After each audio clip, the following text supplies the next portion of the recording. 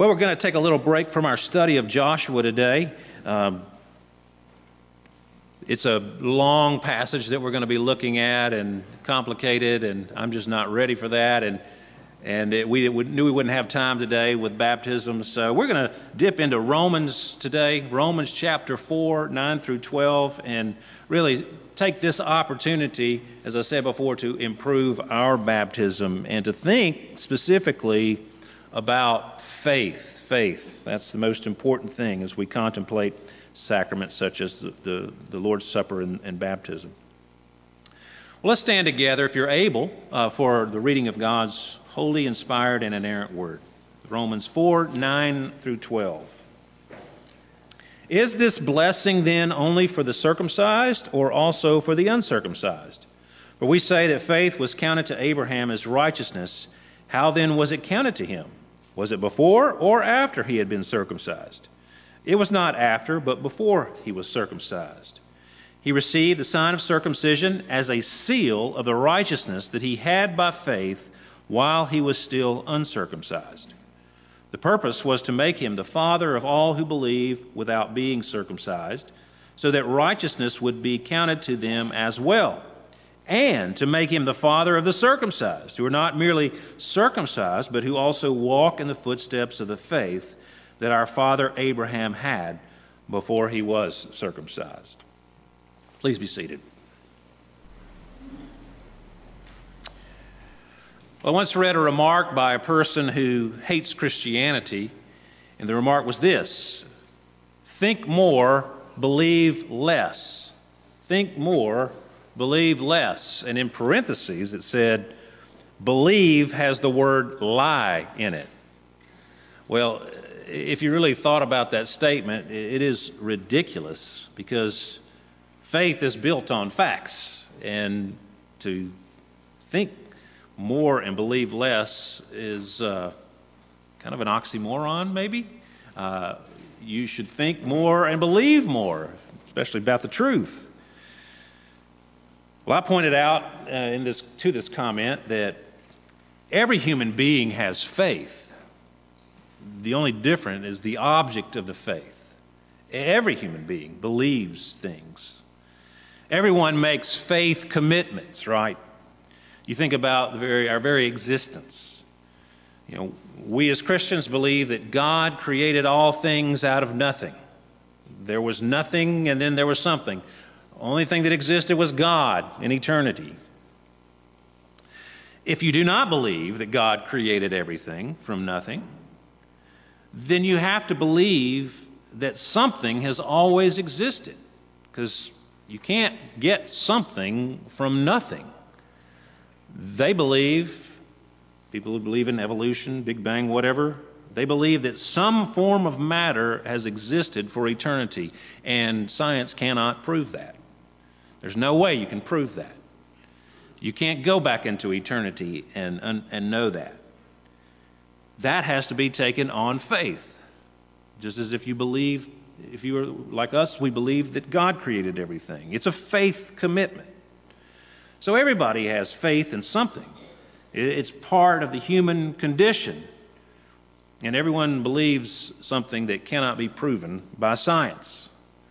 Now, faith is what Paul's talking about in Romans, and particularly how it relates to our standing before God. And we're jumping into the middle of an argument here, so I'm going to kind of give you a little context. In chapter 4, we're hearing an example Paul is using to prove his case that the only way humans can be justified before God is through faith alone in the redemption that Christ has provided in his death, life, death, and resurrection.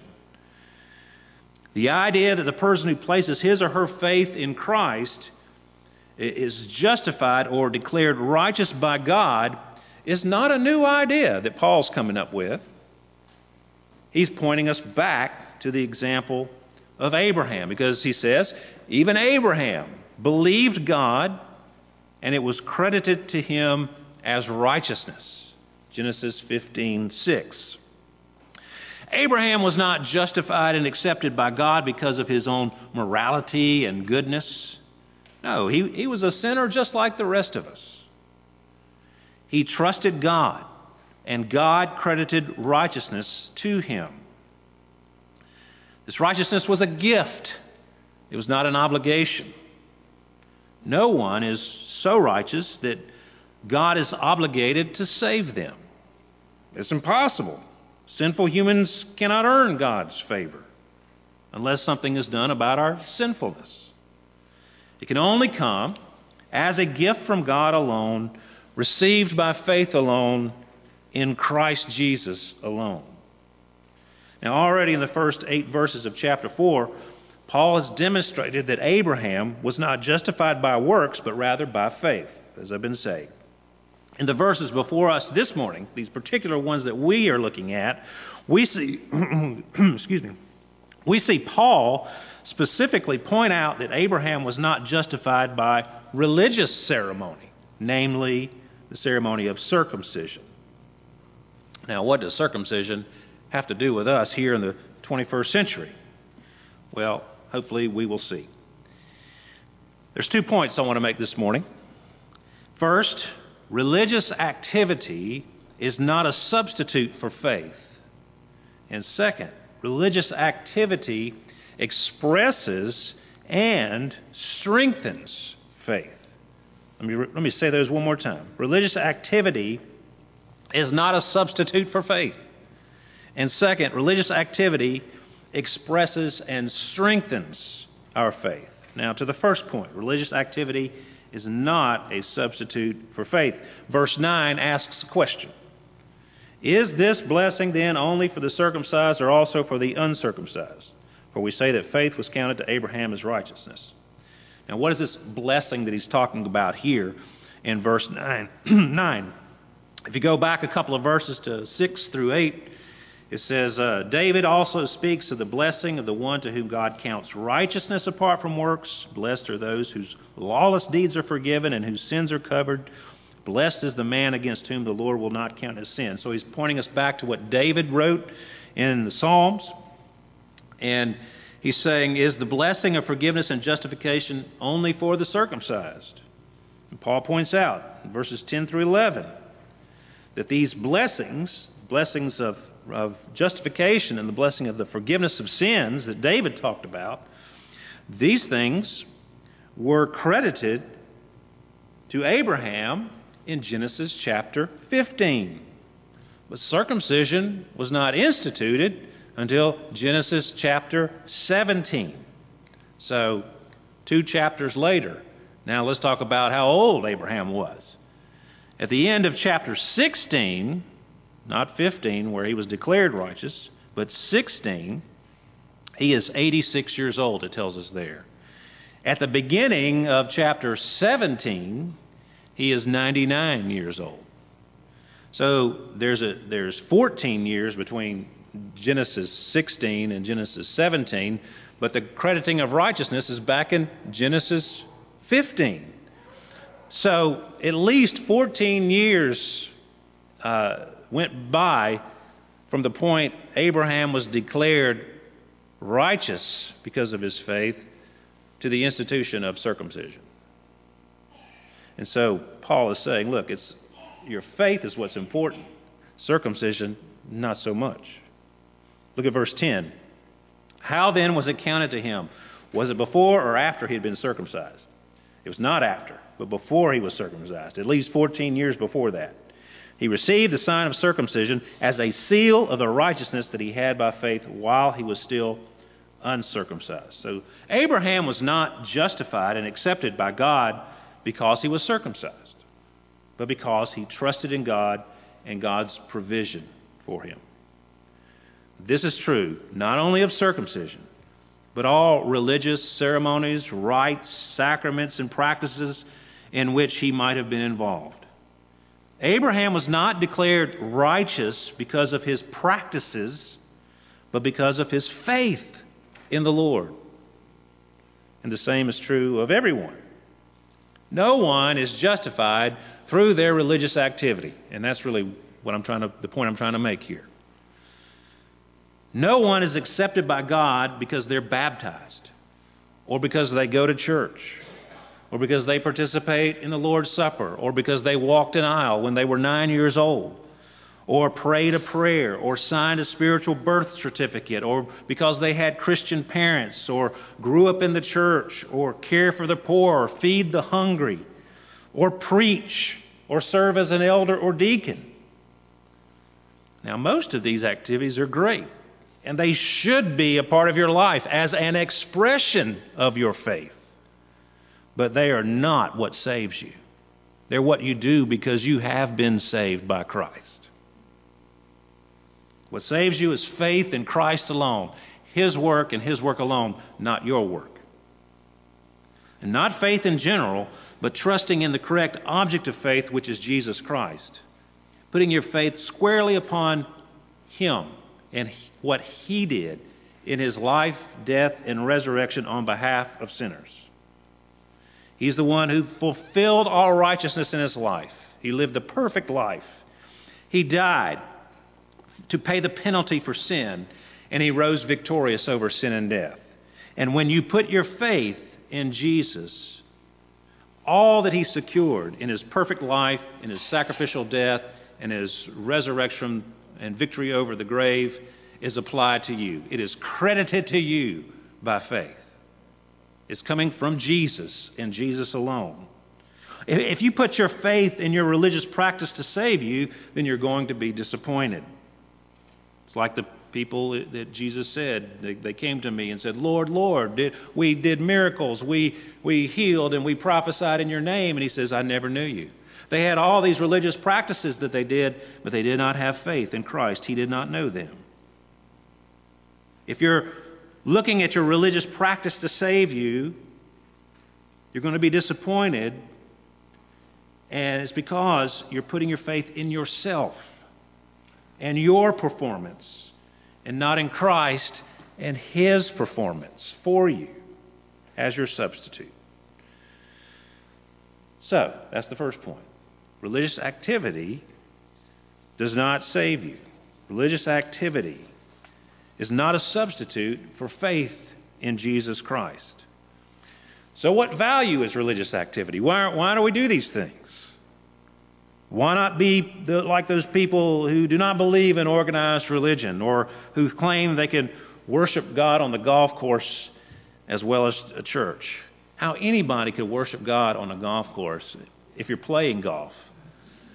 Because that's where you lose your religion, not gain it. Maybe if you're just walking the course and admiring the beauty, maybe they have an argument, but not really a good one. So, what is the value of our religious activity? Well, it expresses and strengthens our faith. And when I say religious activity, I mean that which is prescribed in the Bible, not just any old religious activity, but those practices that God has commanded us to do in His Word, like the sacraments, for example, listening to God's Word, reading God's Word, praying, singing, gathering for worship, etc. Well, let's look at the example Paul is giving us here, circumcision. Verse 11 states that Abraham was given the sign of circumcision as a seal of the righteousness that he had by faith while he was still uncircumcised. It was a sign and a seal, just like we've been talking about here with baptism. Circumcision was a sign signifying the cutting away of sin, undergoing a change of heart, and being included in the household of faith. It showed that the person had a covenant relationship with God. Abraham had faith, and then later he was circumcised, and it was a sign and seal of the righteousness that he had by faith. And it was also a sign and seal of the righteousness by faith for Isaac and Ishmael and Jacob and Esau, and etc., etc., etc. For their children while they were babies. So it's a sign of those things and a seal, a stamp of approval, an authentication. Abraham would daily have a reminder on his body that he belonged to God, that he was committed to God. It was meant to assure him that God's promises were true and that he belonged to the Lord. The act of circumcision in the state of being circumcised was not what he put his faith in. That came later for some people. Circumcision reminded him of his faith in God and the promises of God.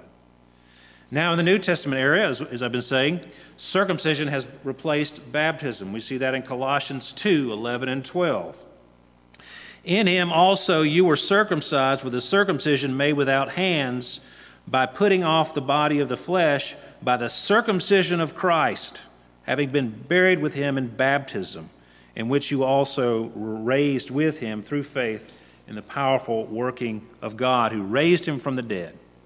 So baptism is the circumcision of Christ, and it signifies the washing away of sin, personal renewal by the Spirit of God, and membership in the body of Christ. Baptism is not the action that washes away sins. It does not regenerate and renew you. It signifies these things. It points to them, but it's not the thing itself. Now, if you drive down Highway 49, eventually when you get into Gulfport, you'll see signs that say beaches, signs that point to the beaches. Can you imagine if somebody saw that sign, pulled over to the side of Highway 49, pulled out their towels and beach chairs and slapped on some sunscreen and started sunbathing right there at the sign that said beach? You know, you'd think they were insane. The sign is not the beach. The beach is the beach. The sign's pointing to the beach. Baptism points you to Christ and the benefits that flow from his finished work on behalf of sinners. It's not the thing itself. It points you to the thing, to Christ. It's a sign. But it's also a seal, as we said. And as you reflect on the meaning of the sign and what the sign points to, Jesus Christ, you are to deepen your faith in Christ. You shouldn't get full of pride and say, well, I'm baptized. I'm one of the baptized people. That should humble you and make you realize all the more that it is only through Christ that you can be washed, cleansed, raised to new life, and adopted into God's family. So the sign should point us to Christ, and it should fill us with worship. It should humble us that God has reached out to us and adopted us into his family. Even though we're sinners and we need to be washed and cleansed and filled with the Spirit, we need to be raised from spiritual death to new life. Without Christ, we're nothing. And so baptism, the Lord's Supper, points us to these realities in our lives. So it's a seal. It certifies and authenticates us and makes us say, yes, I belong to Jesus. Even if you've not put your faith in Jesus, the sign still points you to Jesus. And you're obligated to put your faith in Christ. So yes, your baptism should encourage you to faith in Christ. And it doesn't matter when you were baptized. If you were an adult, when you think about it or attend someone's baptism, it should make you think about your own relationship with the Lord and how it is only through him that you can be washed and renewed and accepted. And if you were baptized as an infant, you don't remember much about it, you should do the same, even though you probably have no memory of it being an infant. Before you could comprehend that there was even a God, God reached out to you through your parents. You have been included in the covenant, and that means you are obliged to trust in Christ. Baptism hasn't saved you. It's only engaged you to be the Lord's, to trust him, to follow him. And the same was true of Old Testament circumcision, if you think about it. Abraham got the sign, and he put it on his children. He put it on Isaac and Ishmael. They were both engaged to be the Lord's, but only one of them embraced the Lord, Isaac. Jacob and Esau both received the sign, but only one of them embraced in faith the Lord, and that was Jacob. And it took him a while to get there, if you read Genesis. See, same way, our children are baptized, and we seek to bring them up in the church, in the faith, and to train them, and to tell them they've got the covenant mark on them, just like circumcision, and you're obligated to put your faith in Jesus, to trust him. God has reached out to you. You belong to him. And if you don't, you're a covenant breaker.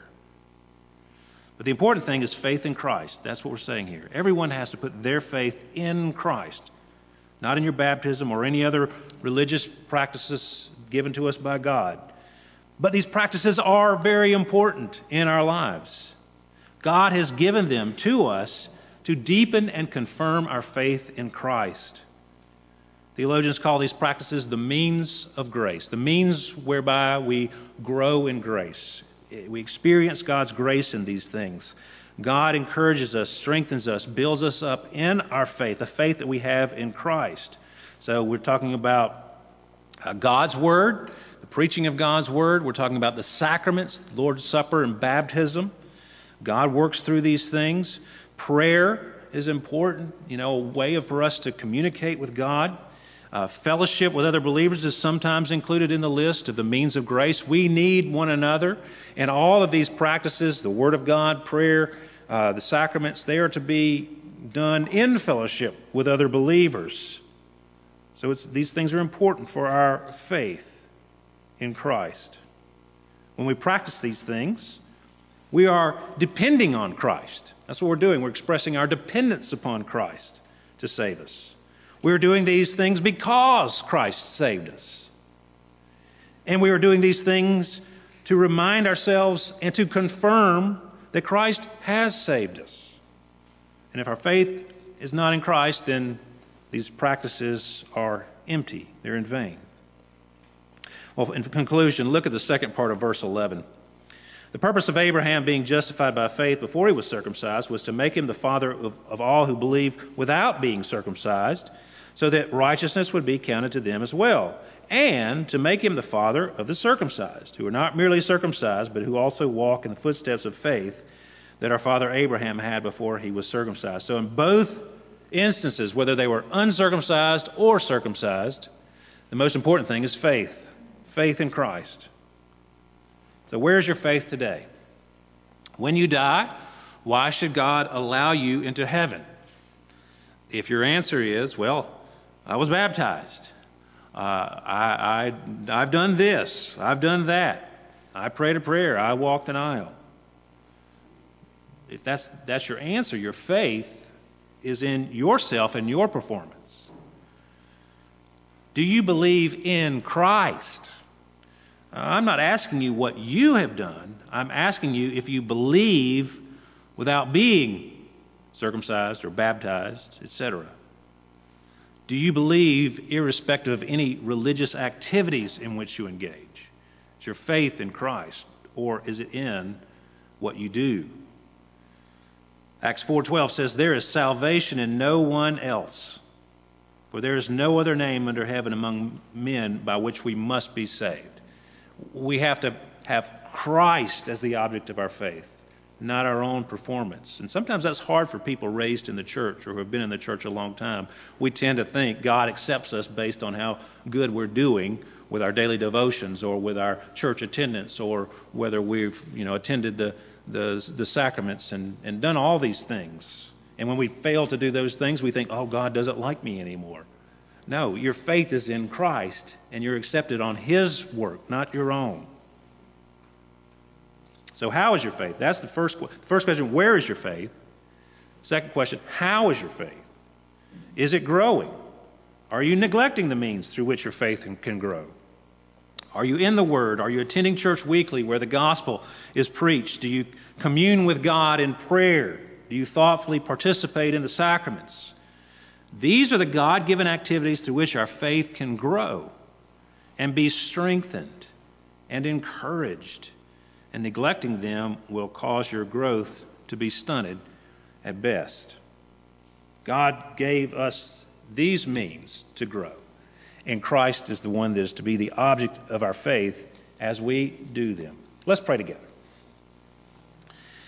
Dear Heavenly Father, we again thank you for your word. We thank you for the sacrament this morning, and what an encouragement it is to know that Jesus loves me. This I know, for the Bible tells me so. Yes, Jesus loves me. And I pray, Lord, today that everyone here would know that and embrace Christ as their Lord and Savior, not their religiosity or the activities in which they engage, but, Lord, to know that it is all of grace. It is a free gift of God, given before we ever did anything for the Lord at all, but given to sinners who don't deserve it and who haven't earned it. Lord, I pray that we would all have a greater appreciation for what you have done for us, what you have provided for us in Jesus. And Lord, may it influence the way we walk in our lives and the things that we do, and to really grasp why we do the things that we do and not just get lost in the activities of Christianity and leave Christ out of it. Forgive us for doing so. It's so easy for us to do. And we pray, Lord, that you would direct our attention to Jesus Christ always. And we pray this in his name. Amen.